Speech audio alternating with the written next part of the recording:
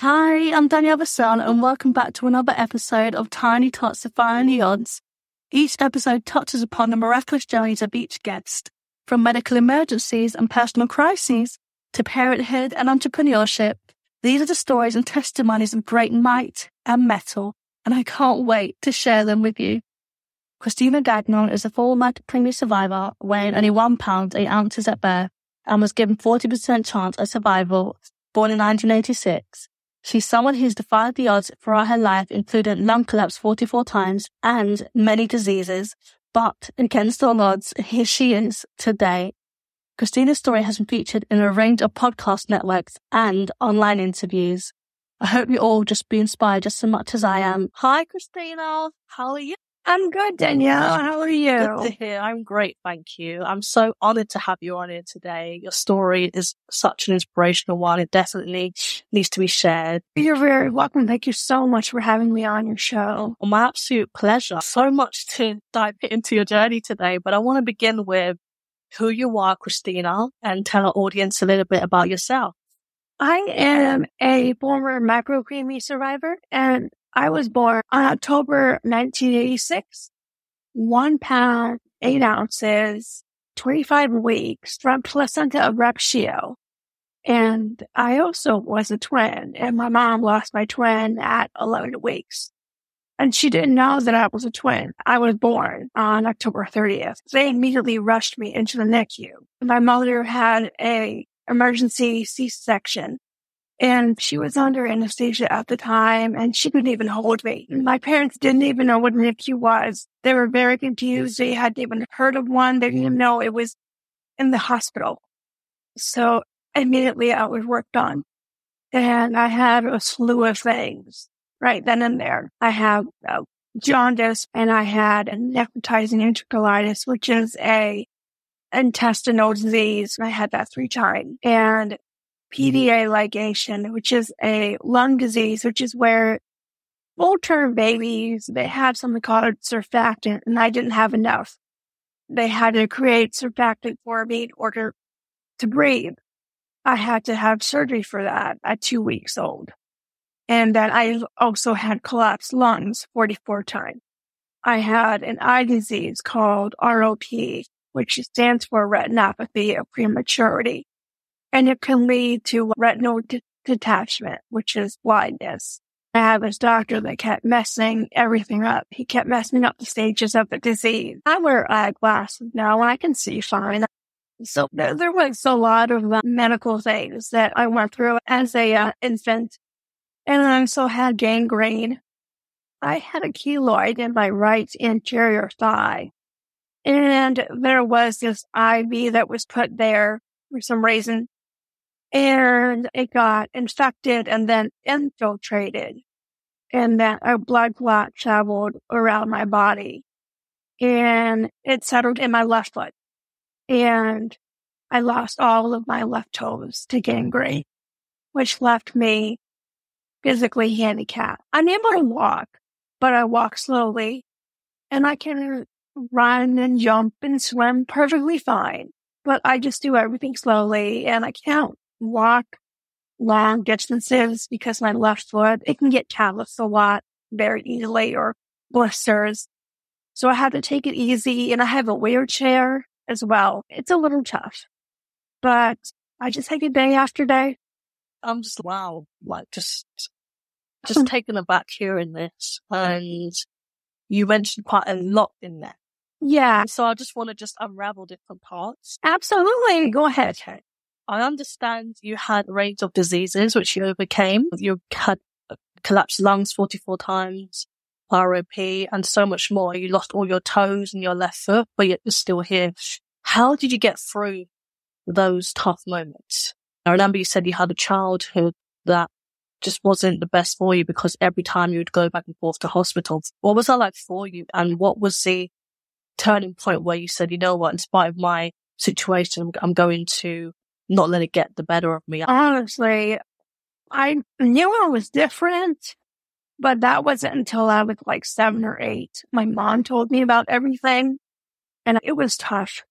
And until everything kind of all sunk in. Then I would go to Shriners for my foot, for a foot brace. I also would go to Shriners as well during the same day to get checkups on my scar. And this would be my annual visit, just to make sure everything was okay. And these would be tiring visits for the day to make sure everything was all right. And everything was always fine. And then I would get my foot brace, and that would help me walk in sneakers, because I would wear 2 different dress shoes in the same shoe. One shoe is bigger than the others, which is my right shoe, and my left shoe is smaller than the right. So I would have to buy 2 different pairs.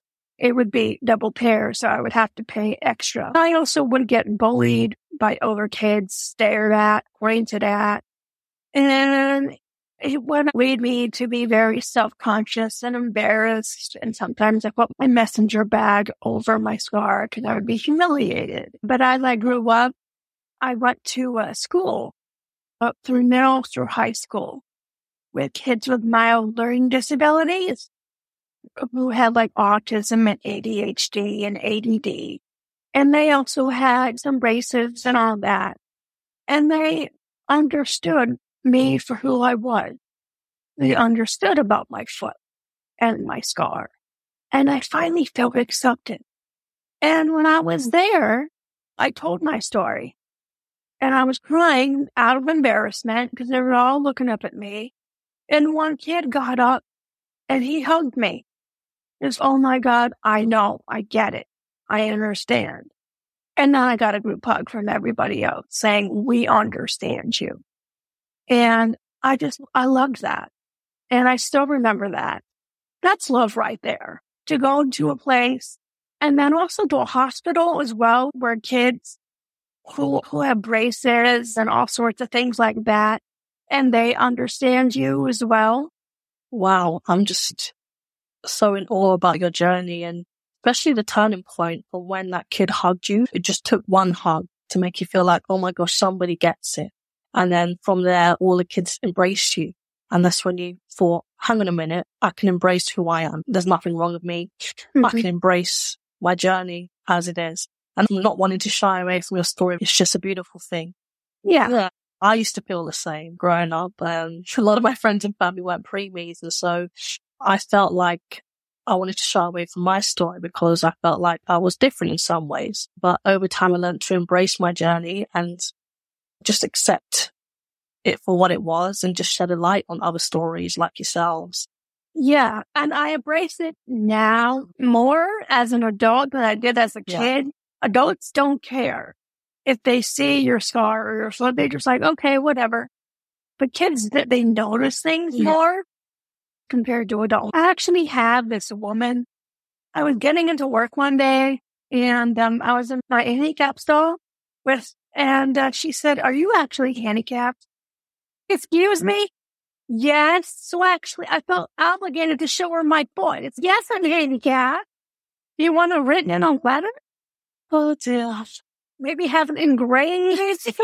I swear, some people just, no, I'm just in it for the better parking. That's what I'm in it for. No, of course I'm handicapped. And that's the beauty of finding the joy in the story, isn't it? Looking back and just finding a joy in it and having a laugh when we need to. Oh, I know. Oh, goodness me. I want to know what support you had in place because 44 collapsed lungs, you lost all your toes, and if it wasn't this, it was that. So what support did you have in place to get you back on track? Okay, I had support from my family, but sometimes there were some family members that just couldn't take it. Some did visit me, but sometimes they just didn't come and see me. My mom didn't even have a baby shower for me. Or my sister. It was terrible. Very. Not even balloons in her room because she was in a room with, I want to say, 4 other expectant mothers and they all had their babies. And I was in the NICU. And they had the balloon and all that and flowers. My mom had a plant and my father. And sometimes they'd come and visit. She'd look outside the window. When my mom told me that, I thought that was the most depressing thing I've ever heard. I couldn't even be in that room with the other babies with the full term because I would probably die. But with support, I did get my parents. I did have my NICU staff and then some family here and there. That's all. And my sister, who was 4, she'd come and see me sometimes for 30 minutes and then she'd leave. That's the support. And when you're coming from 1986, where there wasn't such things as care packages or apps, there was nothing of that back then. There was just a brochure. And for therapy, there was a social worker with some parents and a little circle in some room. That's it. That was all that they had back then. Even when I asked my mom and dad about back then, they still have trouble. And it's been 37 years. They still get choked up. It never leaves you. But yet, you're here today, and you're here to share your story. And I've seen you share your stories through various podcast networks. Why is it important that you share your story to the world? Because here's the thing. There aren't any adult preemies out there that haven't really done it. You mostly hear from the parent. I want to help the parents and even the adult preemies as well, because I don't want the adult preemies to be scared on the sidelines. I was scared throughout my childhood and my adolescence and part of my being a young adult. And I'm like, okay, enough. I've done it. I've always wanted to write in a book since 12, and I'm going to do it. I want to get my name out there because there's nothing out there. Nothing from adult preemies about what happened back then. Yeah. It's all from today. I agree with you. And that's where your memo comes in, isn't it? Tell us about your memo. I started when I was, 32, and now I'm 37. So it's been taking around 4 or 5 years. I've written it. Now I'm editing it. Wow. And I want to finish it towards the end of March. So then hopefully I can finish the editing. Yeah. I can find with for a literary agent.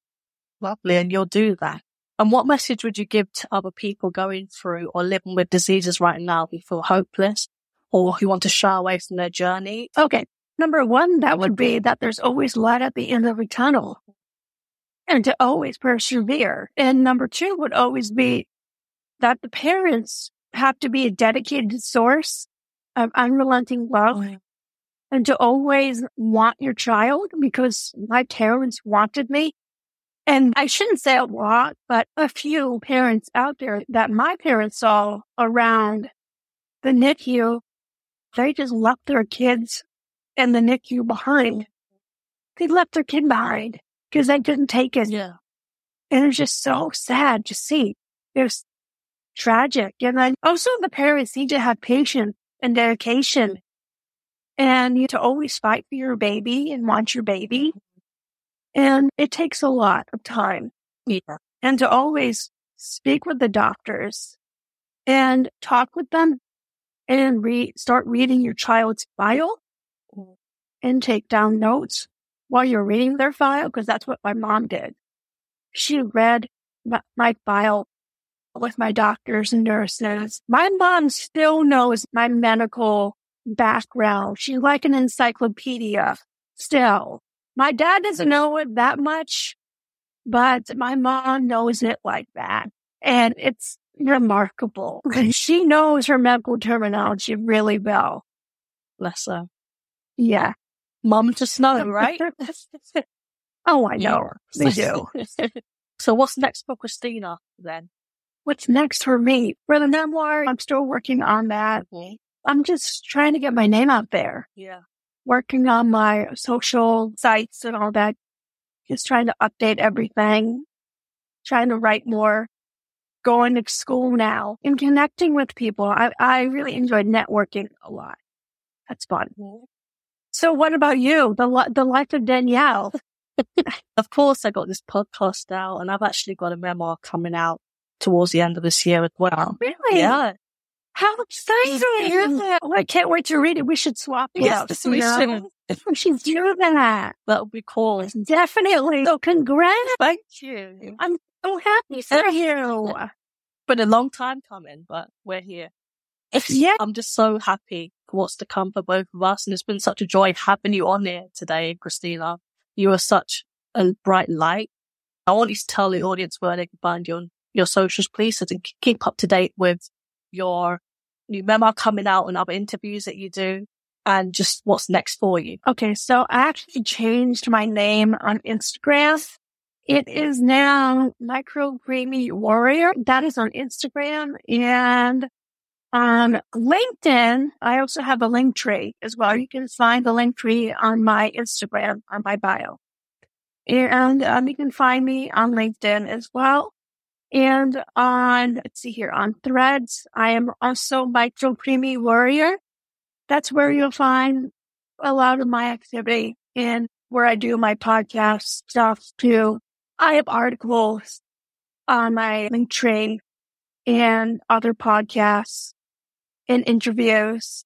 So that's where you'll find me. Awesome. Thank you so much for joining me today, Christina. You are such a lovely person. You're very welcome. And you are too, Danielle. I've really enjoyed our chat. Likewise. Thanks again. You're very welcome. I hope you were inspired by today's podcast. Stay tuned for next week's episode. And it was a pleasure to have you listening in and tuning in. So I appreciate it and love you guys.